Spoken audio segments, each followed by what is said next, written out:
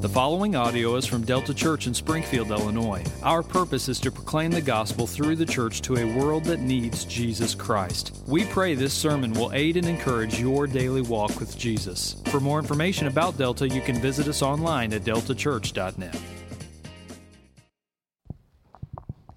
The scripture reading this morning is from Mark, chapter 7, verses 31 through 37. If you're looking in the Bible underneath your chair, it's on page 843. If you would stand with me for the reading of God's Word. Mark chapter 7, starting in verse 31. Then he returned from the region of Tyre and went through Sidon to the Sea of Galilee in the region of the Decapolis. And they had brought to him a man who was deaf and had a speech impediment, and they begged him to lay his hand on him. And taking him aside from the crowd privately, he put his fingers in his ears, and after spitting, touched his tongue. And looking up to heaven, he sighed and said to him, Ephphatha, that is, be opened. And his ears were opened, his tongue was released, and he spoke plainly. And Jesus charged them to tell no one, but the more he charged them, the more zealously they proclaimed it. And they were astonished beyond measure, saying, He has done all things well. He even makes the deaf hear and the mute speak. This is the word of the Lord. You guys can go ahead and be seated. Well, as you just heard this morning, we are continuing our series, our study through the Gospel of Mark this morning. And what we're going to do is turn our attention to these handful of verses here at the end of Mark chapter 7, verses 31 through 37.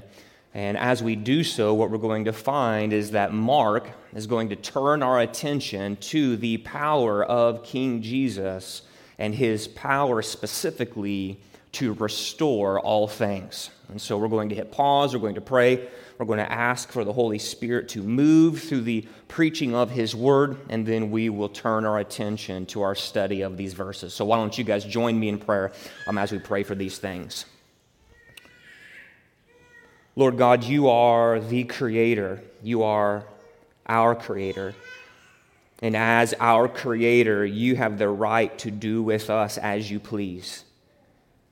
My prayer this morning is that you would delight to work through the preaching of your word and articulate to us the power of Jesus, who is the King, and his power that he has to restore sinners back into a place where they have a right relationship with God.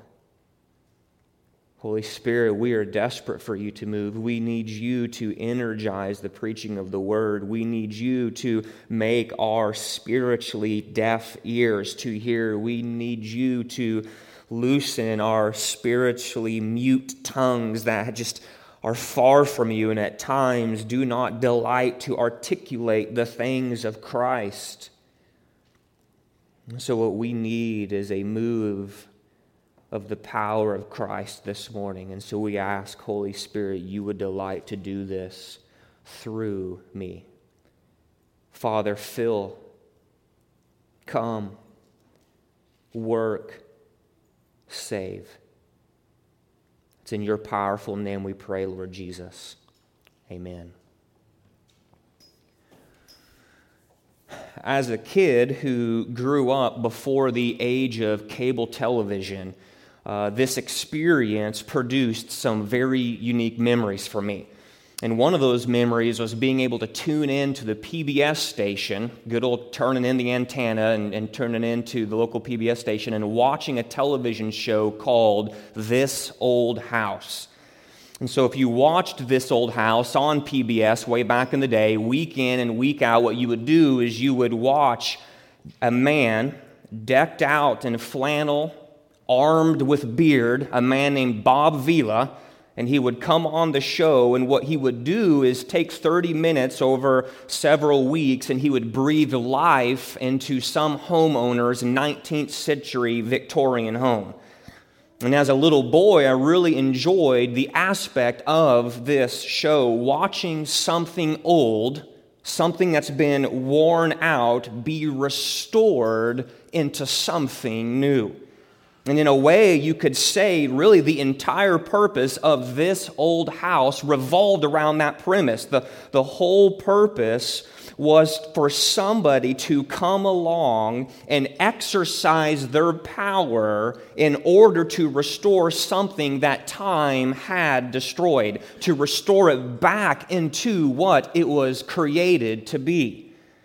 And it's as we turn our attention into Mark chapter 7, here at the very end, these verses 31 through 37, we find the exact same idea on display as Jesus heals a deaf man from the Decapolis. Once again, driving at his question of who is Jesus, Mark is going to put before us the power of the king. If you remember, like a bulldog that just lays hold of something with like a grip and just bites onto something and won't let go, Mark is doing this with that singular question of who is Jesus.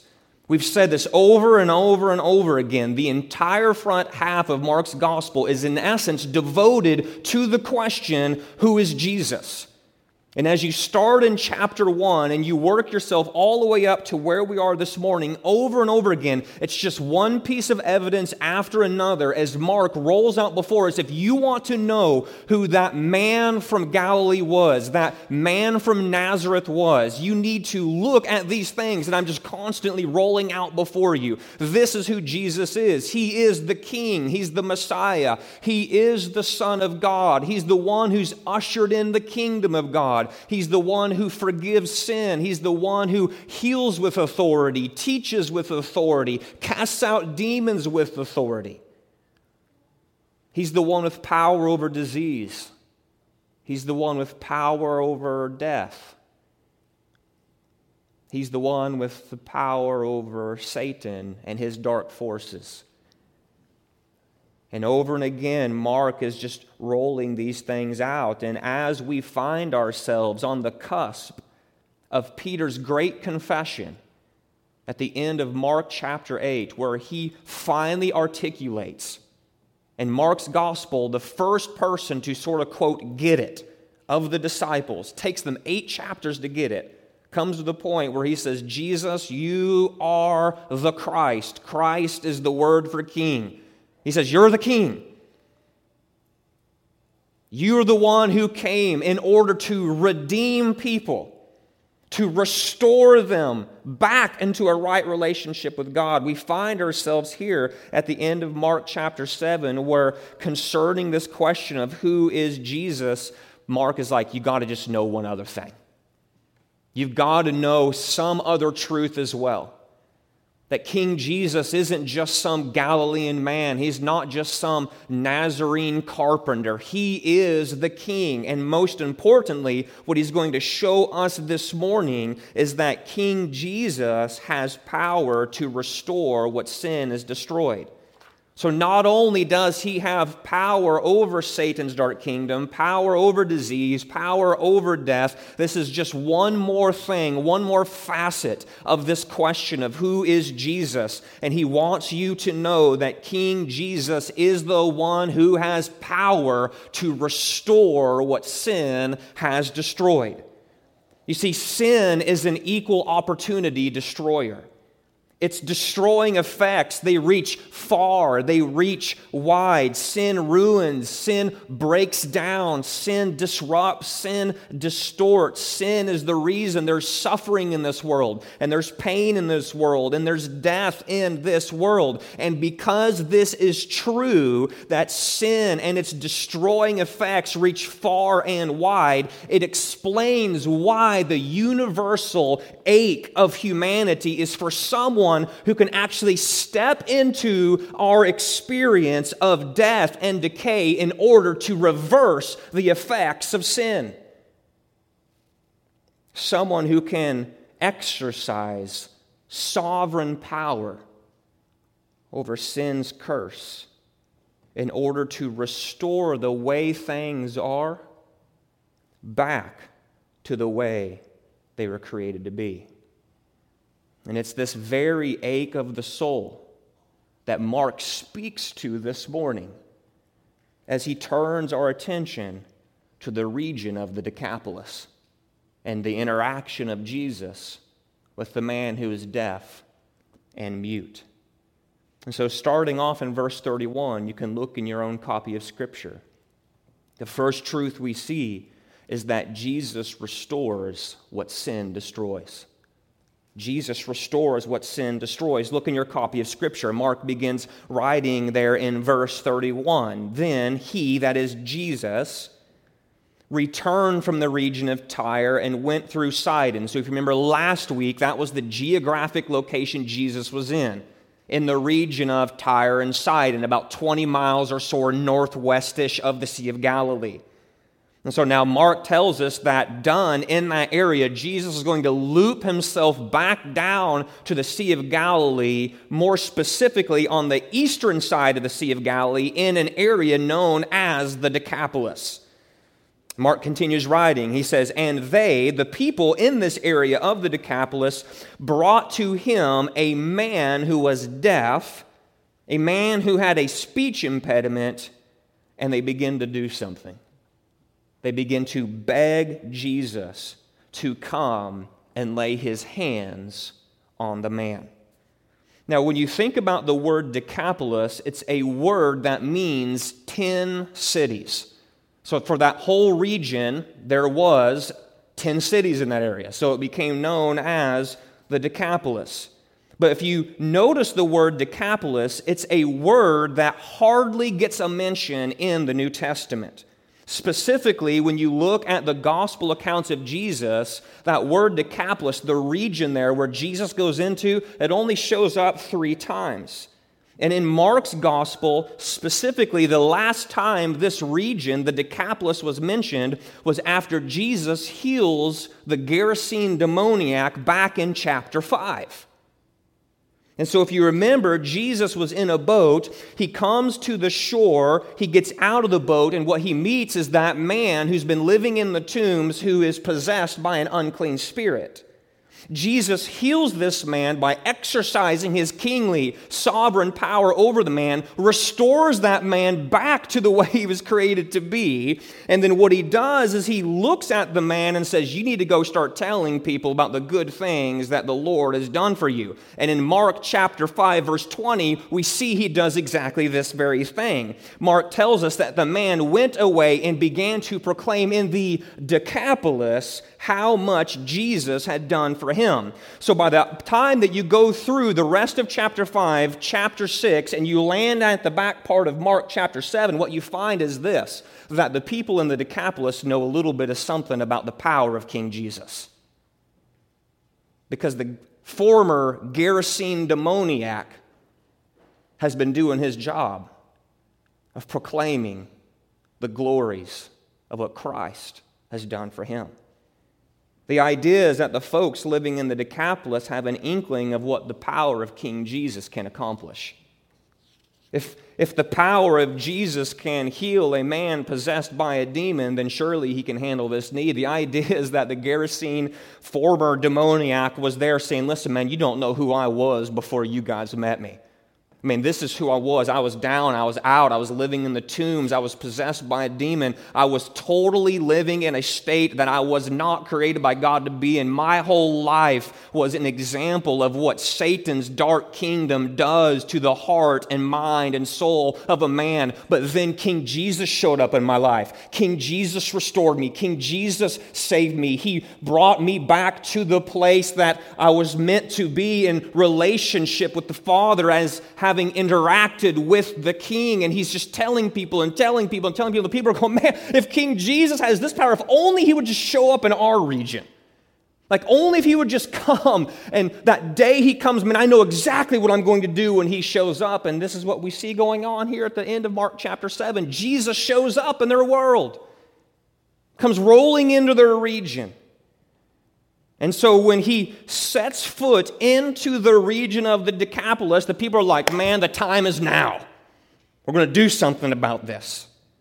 And Mark tells us what they do is they bring to Jesus a man who was deaf and had a speech impediment. And they beg and beg and beg and beg Jesus, would you just please go and lay a hand on this man and touch him? Now, this isn't the first time in Mark's gospel that we see Jesus healing somebody. I mean, over and over again, we see Jesus, who we have come to learn, he is the compassionate shepherd. Jesus has been healing people left and right in this gospel. He's been commanding unclean spirits to depart with just a word, and the thing is, they do. We've seen him heal people with a word. Your son is healed. And they're healed. We see Jesus at times with just a simple touch just come up and heal somebody. But notice that Jesus' response to the begging and pleading of this man's friends is just totally out of step with the simplicity of all the previous healings that we see in Mark's gospel. Look at what Mark says there in verse 33. Jesus has received requests like this before. Please, this man needs to be healed. Would you just sort of touch him and just do what you've done before? Might just be the implication there. But Jesus, instead of just reaching out and just simply just laying a simple touch on him or just saying, yeah, man, you're no longer deaf and you're no longer mute, go on your way. He does something just totally out of step with the typical simplicity that he uses in healing. Verse 33, Mark tells us that Jesus, first off, takes the man aside from the crowd and he moves him over sort of into like a private little huddle. Then Jesus reaches out his hands and puts his fingers into the man's ears. Then Jesus hawks some spit onto his hand and reaches out and then touches the man's tongue. And then he looks up to heaven, gives this deep sort of like groaning from the soul kind of sigh. And then he issues the command, be opened. And so you read that. Mark isn't just giving us extraneous detail because he's got nothing better to do. He's teaching us something here. And the question we have to ask is, why does Jesus choose to heal the man in this way? Like, what's the point? Why the loogie on the fingers? Why the touching of the tongue? Why the fingers in the ears? Why all the stuff, Jesus? Just say it, man. You've got the power. Just do it. Like, why all these moving parts? Now, if we answer this question, one way we might answer is we can say, well, the reason why Jesus is choosing to heal this man in this way is because this is just sort of like what miracle workers do, right? They have to go through all these rituals. They have to go through all these sort of like arm-waving incantations. They got to look up to heaven, and they've got to just sort of do all this sort of like miracle worker mumbo-jumbo. Like, this is how they tap into the necessary power so that they can impart healing to somebody. I mean, we could answer the question this way, but we'd be wrong. Remember that in every miracle we've witnessed so far in Mark's gospel, Jesus is not tapping into some sort of ritualistic, miracle-working, mumbo-jumbo, incantation, arm-waving sort of thing, like working up a fervor so that he can harness some power out there somewhere to heal somebody. You don't see it at all in any of the healings leading up to this encounter here at the end of Mark chapter 7. What we see from Mark chapter 1 all the way up to this episode here is that Jesus obviously does not need to perform some ritualistic, miracle-working mumbo-jumbo in order to summon power. He doesn't have to do it. So the question is, well, why does he do it then? And I think the answer is that Jesus does all of these things because he's not doing them because he needs it. He's doing these things in front of this man because the man needs it. The man needs to see Jesus doing these things before him. You see, whenever Jesus draws the man to the side, puts his fingers in his ears and spits and touches his tongue, what Jesus is doing is he's entering into this man's experience. He's entering into this man's world. All the touching of his ears, the touching of his mouth, if you think about it, it's sign language. the very language that this man has been using his whole life because he's deaf and he's mute. He can't talk, he can't hear. So what has he been doing his whole life, man? He's been using sign language, pointing to things, trying to articulate and speak to people in a way with his hands. And if you think about it through the viewpoint of the man, this is exactly what he needed. He is a deaf man. He is a mute man. And as Jesus rolls into the Decapolis, he sees his buddies start to go bananas, but the man has no clue what's going on. When the Gerasene demoniac showed up in the Decapolis, it's like, King Jesus, power, he heals. What's this guy doing? He's sitting around going, he doesn't know. He can't hear.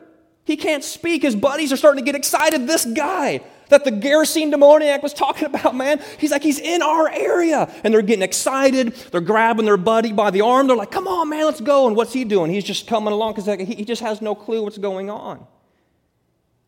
All he sees is their excited reactions as they grab him by the arm and hurry him along, rushing him before a man that he's never seen before a day in his life. And so as you start to picture the scene in your mind, it's just not hard to imagine maybe, perhaps, the thought of disappointment settling in to this man's mind. Look, all these people are excited. They get it. Good for them. They can hear. They know what's going on. But here I am again at a disadvantage because of my experience. Yet again, my handicap means I'm going to miss out on something. They can hear, they can speak, they're excited, they get it, and here I am, deaf, mute, clueless. I mean, for all he knows, and it's not hard to imagine this, maybe he's been the point of mocking, maybe he's been the point of ridicule because of his handicap, because of his deafness, because of his muteness. Growing up as a kid, surely kids can be cruel. They just made fun of this guy for his speech impediment, Mark tells us. And so maybe he just thinks, man, these guys are just rushing me along because here's just another example for me to be the butt of somebody else's joke. And all he knows is that this is just one more excuse for the people to mock and jeer his inability to hear and speak. But the next thing you know, there he is, standing right before the king. But instead of Jesus making a spectacle out of him, he pulls the man aside privately in order to not make a spectacle out of him. And Jesus begins to speak in a language this man could understand.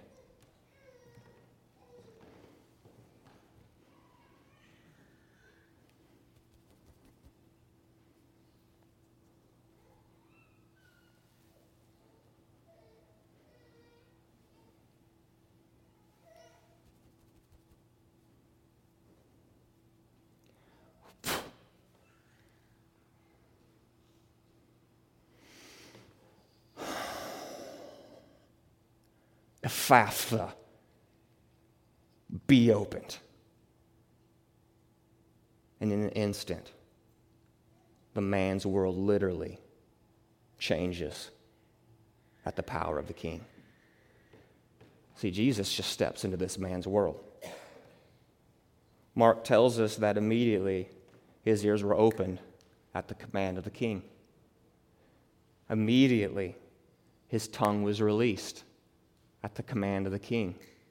And the proof in the pudding was that this man was able to speak plainly in complete contradiction to the entirety of his life as a mute man. Now here he is articulating the words of his language plainly. You see, when Jesus came along and placed his fingers into the ears of the man, this was Jesus' way of saying to him, listen, what I'm going to do is I'm going to unblock this thing that's been going on with your ears. The way that Jesus came along and spit on his hand and then reached out and touched the tongue of the man meant, listen, I'm going to remove the blockage of your mouth. The way Jesus glanced up to heaven meant you need to know that this isn't some spiritualistic, ritualistic, incantation, arm-waving thing. What you are about to experience is the grace of God coming from God himself, the God who is Lord and maker of heaven and earth. I am looking to him as a way to show you that what you're about to get is the power of God himself interacting with you in this time and place. It's God alone who's able to do this for you. Jesus, in doing these things, wanted the man to understand that his healing was not the result of some ritualistic, miracle-working mumbo-jumbo. Rather, his healing was the result of the king's power to restore this man and his senses back to the way they were originally created to be. So if you think about it, this is the driving idea behind these verses, is it not? King Jesus has the power to restore what sin has destroyed. And what's so beautiful is that this is not just good news for the man. This is incredibly good news for you and me. You see, when we think about the big categories of life, it's not hard to see how sin distorts and destroys in these big categories of life that we all experience. For this man, the big category of life that sin had distorted and destroyed was his physicality. It was broken by sin. His inability to hear and speak clearly was not the way things are meant to be. And so what happens is Jesus steps into his world, enters into his experience, and says, listen, what your life is right now is not normal, it's actually abnormal. And on the receiving end of my power being exerted towards you, I'm going to restore you back to the way you were meant to be. And he speaks, be open with power, he's restored. And the thing is, what we're meant to see in this man is it's just supposed to be the exact same truths that come and land on us. This man's physicality was destroyed, decaying, on the receiving end of destruction because of sin. And it's just the same for us, isn't it? In our physicality, we experience the result of sin's destroying effects. When you experience sickness in this world, it's the result of sin. When you experience suffering and disease, that's the result of sin. When you experience disability, that's the result of sin. When you experience death, death was not part of God's original plan. Death entered into this world when Adam and Eve disobeyed God, and death entered into this world. Death is not the way things are meant to be. We understand this reality in that big category of life called our physicality, our physical nature. But as we said earlier, sin's an equal opportunity destroyer. It doesn't just stop with the big category of life called our physicality. Sin knows no limits. It corrupts your thought life. Evil thoughts, wicked thoughts that just pop up into your mind. Sin. It twists our sexuality away from God's good plan. Sexual immorality, lust, adultery, that's not part of God's good plan. That's the result of sin. Sin skews our view of possessions, envy, being so envious of someone else that you're willing to go steal something from them, theft. That's sin. It breaks our earthly relationships, sin does. The reason why we desire at times to deceive other human beings created in the image of God. The reason why we desire to slander other men and women using our words in such a way to bring them down in the eyes of others. The way that we are willing to harbor grudges and hold hate towards other people created in the image of God, sometimes being so willing for our hate to be exerted towards somebody that we're willing to murder That's the result of sin. Sin warps our identity. That's why we can be prideful and selfish. Sin causes us to abuse food. Sin drives us to allow drink to become our master. Sin makes us believe money is the God we should serve. Sin makes work become our ruler. And as we experience these things from without in the world, or even as Jesus said 2 weeks ago, these are realities that even come from within because the heart of man is bent by sin. All of us know the devastating distortion of sin's destruction. All of us do.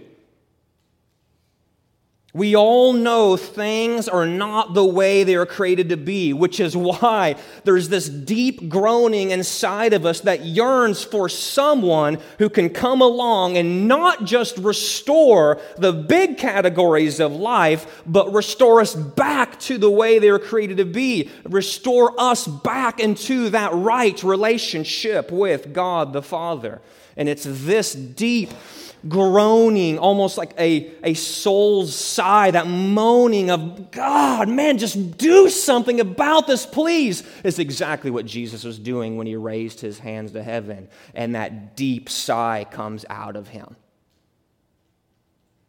In that moment, what you have is the King issuing forth a deep sigh, which is ultimately the sigh of the heart of God for his needy creation. It was Jesus' expression of the deep sorrow and anger he felt at the ravages of sin that were on display right in front of him. Jesus, who is the Creator, looks at this man and he sees the devastating effects of sin, and this deep sigh comes out of his soul because he knows, I know this is not the way it was meant to be. It's not meant to be like this. This is the result of sin. So what I'm going to do is I'm going to do something about it as the King. And he speaks a word of power, and he restores this man back to the way he was created to be. And in light of this, it just makes complete sense that the people would zealously proclaim. Do you see that there down in verse 36? They go and they start to zealously proclaim that King Jesus, man, he's the one who does all things well. And it's like, man, if that's like the understatement of the millennium, you know, King Jesus does all things well. Mark says, verse 36, Jesus charged them to tell no one, but the more he charged them, the more zealously they proclaimed it. They were, I love this phrase, astonished beyond measure, saying he has done all things well. He even makes the deaf hear and the mute speak. And so what we find is that Jesus, as he often did, commands them, like, don't go around spreading this thing around, because he knows that the people don't quite have a right understanding of who he is as the King, but the people just simply aren't going to listen to him.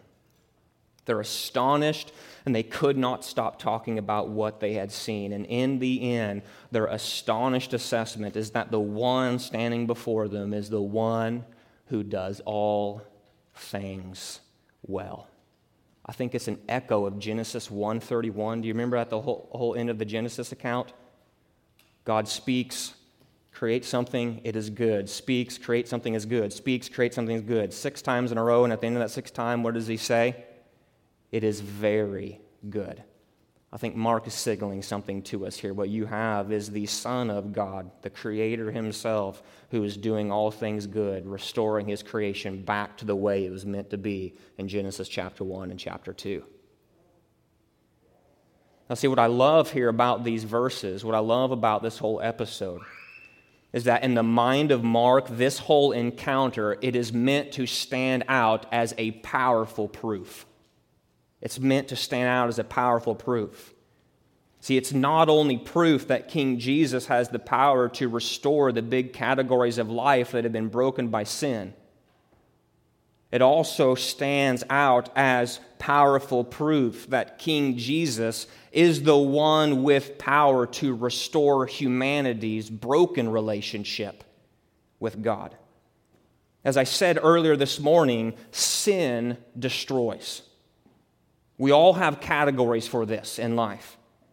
Sin distorts and sin breaks. Sin has infected everything in this world. But the Bible also says very clearly that sin has infected everyone in this world as well. See, this is the universal problem of man. We are not the way we are created to be if we are outside of Jesus Christ. Our hearts are stained by sin. And it's our sin-stained hearts that separate us from God. And the truth is that our hearts will remain stained by sin unless someone does something to restore us. And so what you need and what I need is a Savior who can enter into our experience of sin-filled destruction, yet remain unaffected by it. What we need is a Savior who can enter into our world and show that the stain of sin does not affect them, to show that they are not powerless in the face of sin, but show that they are the ones who actually hold sovereign power over sin. And the good news of the gospel is that King Jesus, He's the one. He's the one. And Mark says here in these verses, Jesus is the man. Jesus is the man. He is the one who has done something to restore sinners from the ravages of sin. Jesus is the King who has power to restore you back to what you are created to be. Jesus is the one who has power to restore you into a right relationship with God the Father. This is what Jesus came to do on the cross. This is the power of His resurrection from the grave. Look to Jesus. Jesus is the one with the power to restore you to the Father. He's the one who entered into our experience on our behalf. He's the one who died the death we deserve to die for our sin. He is the one who suffered God's wrath that was rightfully ours. Why? All so that you and I might know the full power of God's saving grace. He's the one with the power. This is what the Apostle Peter was driving at in his first letter when he said this concerning Jesus. It was King Jesus who committed no sin. Neither was deceit found in His mouth. He entered into our experience, was not affected by the stain of sin. When Jesus was reviled, He did not revile in return, unaffected. When He suffered, He did not threaten, did not give Himself over to the temptations of sin. But what did Jesus do when He was reviled and when He suffered? He continued entrusting Himself to Him, God, who judges justly. He Himself, King Jesus, entered into our experience, bore our sins in His body on the cross, all so that we might die to sin and live to righteousness. Do you hear what Peter's saying here? These are words of restoration.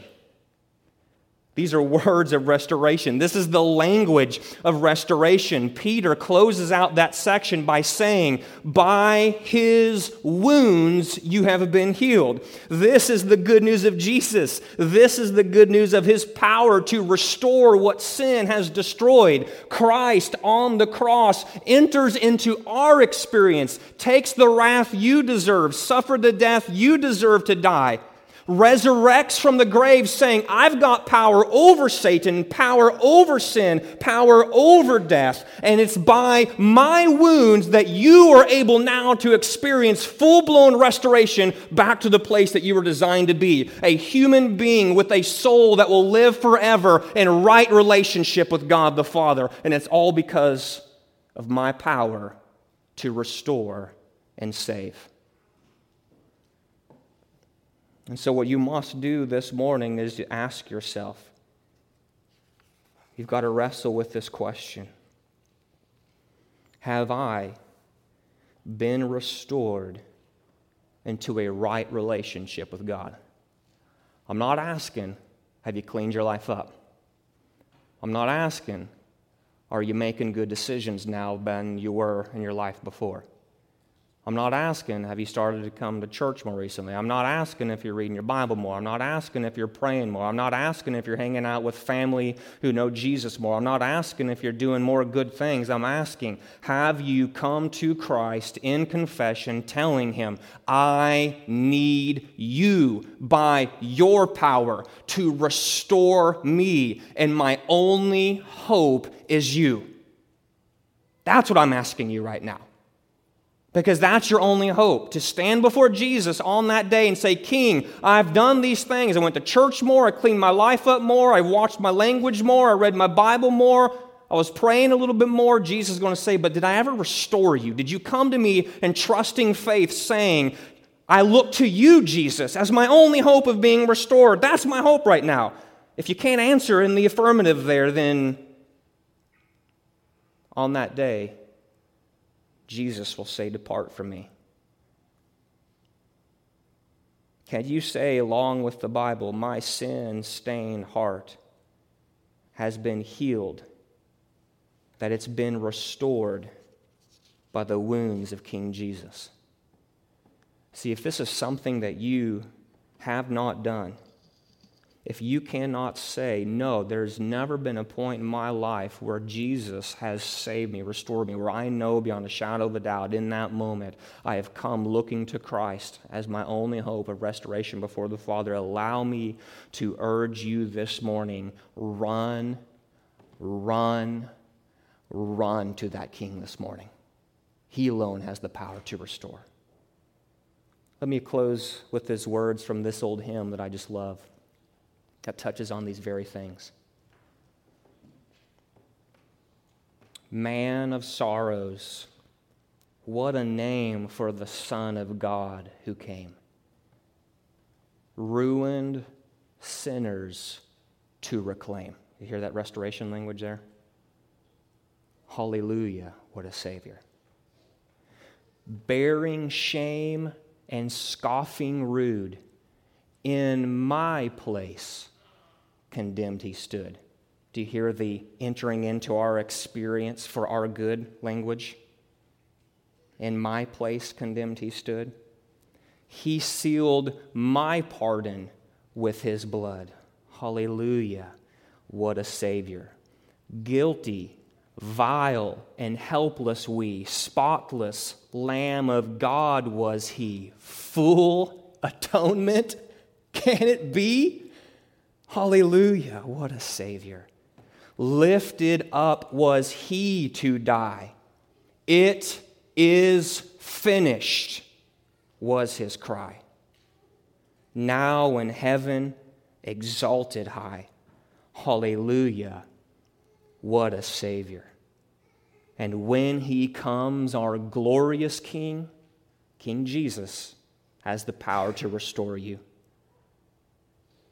When he comes, our glorious King, all his ransomed, there's that restoration language again, home to bring, then anew his song will sing. Hallelujah, what a Savior. If you do not know the restoring power of King Jesus in your life, in this sense where you have articulated, I need Jesus to save me and restore me, and I beg you this morning, don't delay. Let's pray. Jesus, we thank you for the way that you do the work of salvation in the souls of men and women. Holy Spirit, do your saving work this morning. Open the spiritually deaf ears of those who need to hear this morning. Would you loosen spiritually mute tongues to articulate their need for a Savior this morning? God, would you take those of us who are here this morning, and we would just have to admit, maybe in this the quietness of our bed at night when we're just laying there and all distractions are stripped away. You know what? There's a lot of Jesus stuff going on in my life, but there is no time in my life when I can articulate, I have, by faith, trusting in Jesus, said, Jesus, restore me, please help me. And I'm asking that you would do that work now, Lord God. And for those of us who can say, yes, the Lord, He has healed me, He has restored me, He has saved me, God, cause us to remember the glorious power of our King who has restored our souls back to a right relationship with the Father as we were designed and created to be. God, thank you for the power of your word. May it sink deep into the very soil of our soul. It's in your name, Lord Jesus, we pray. Amen.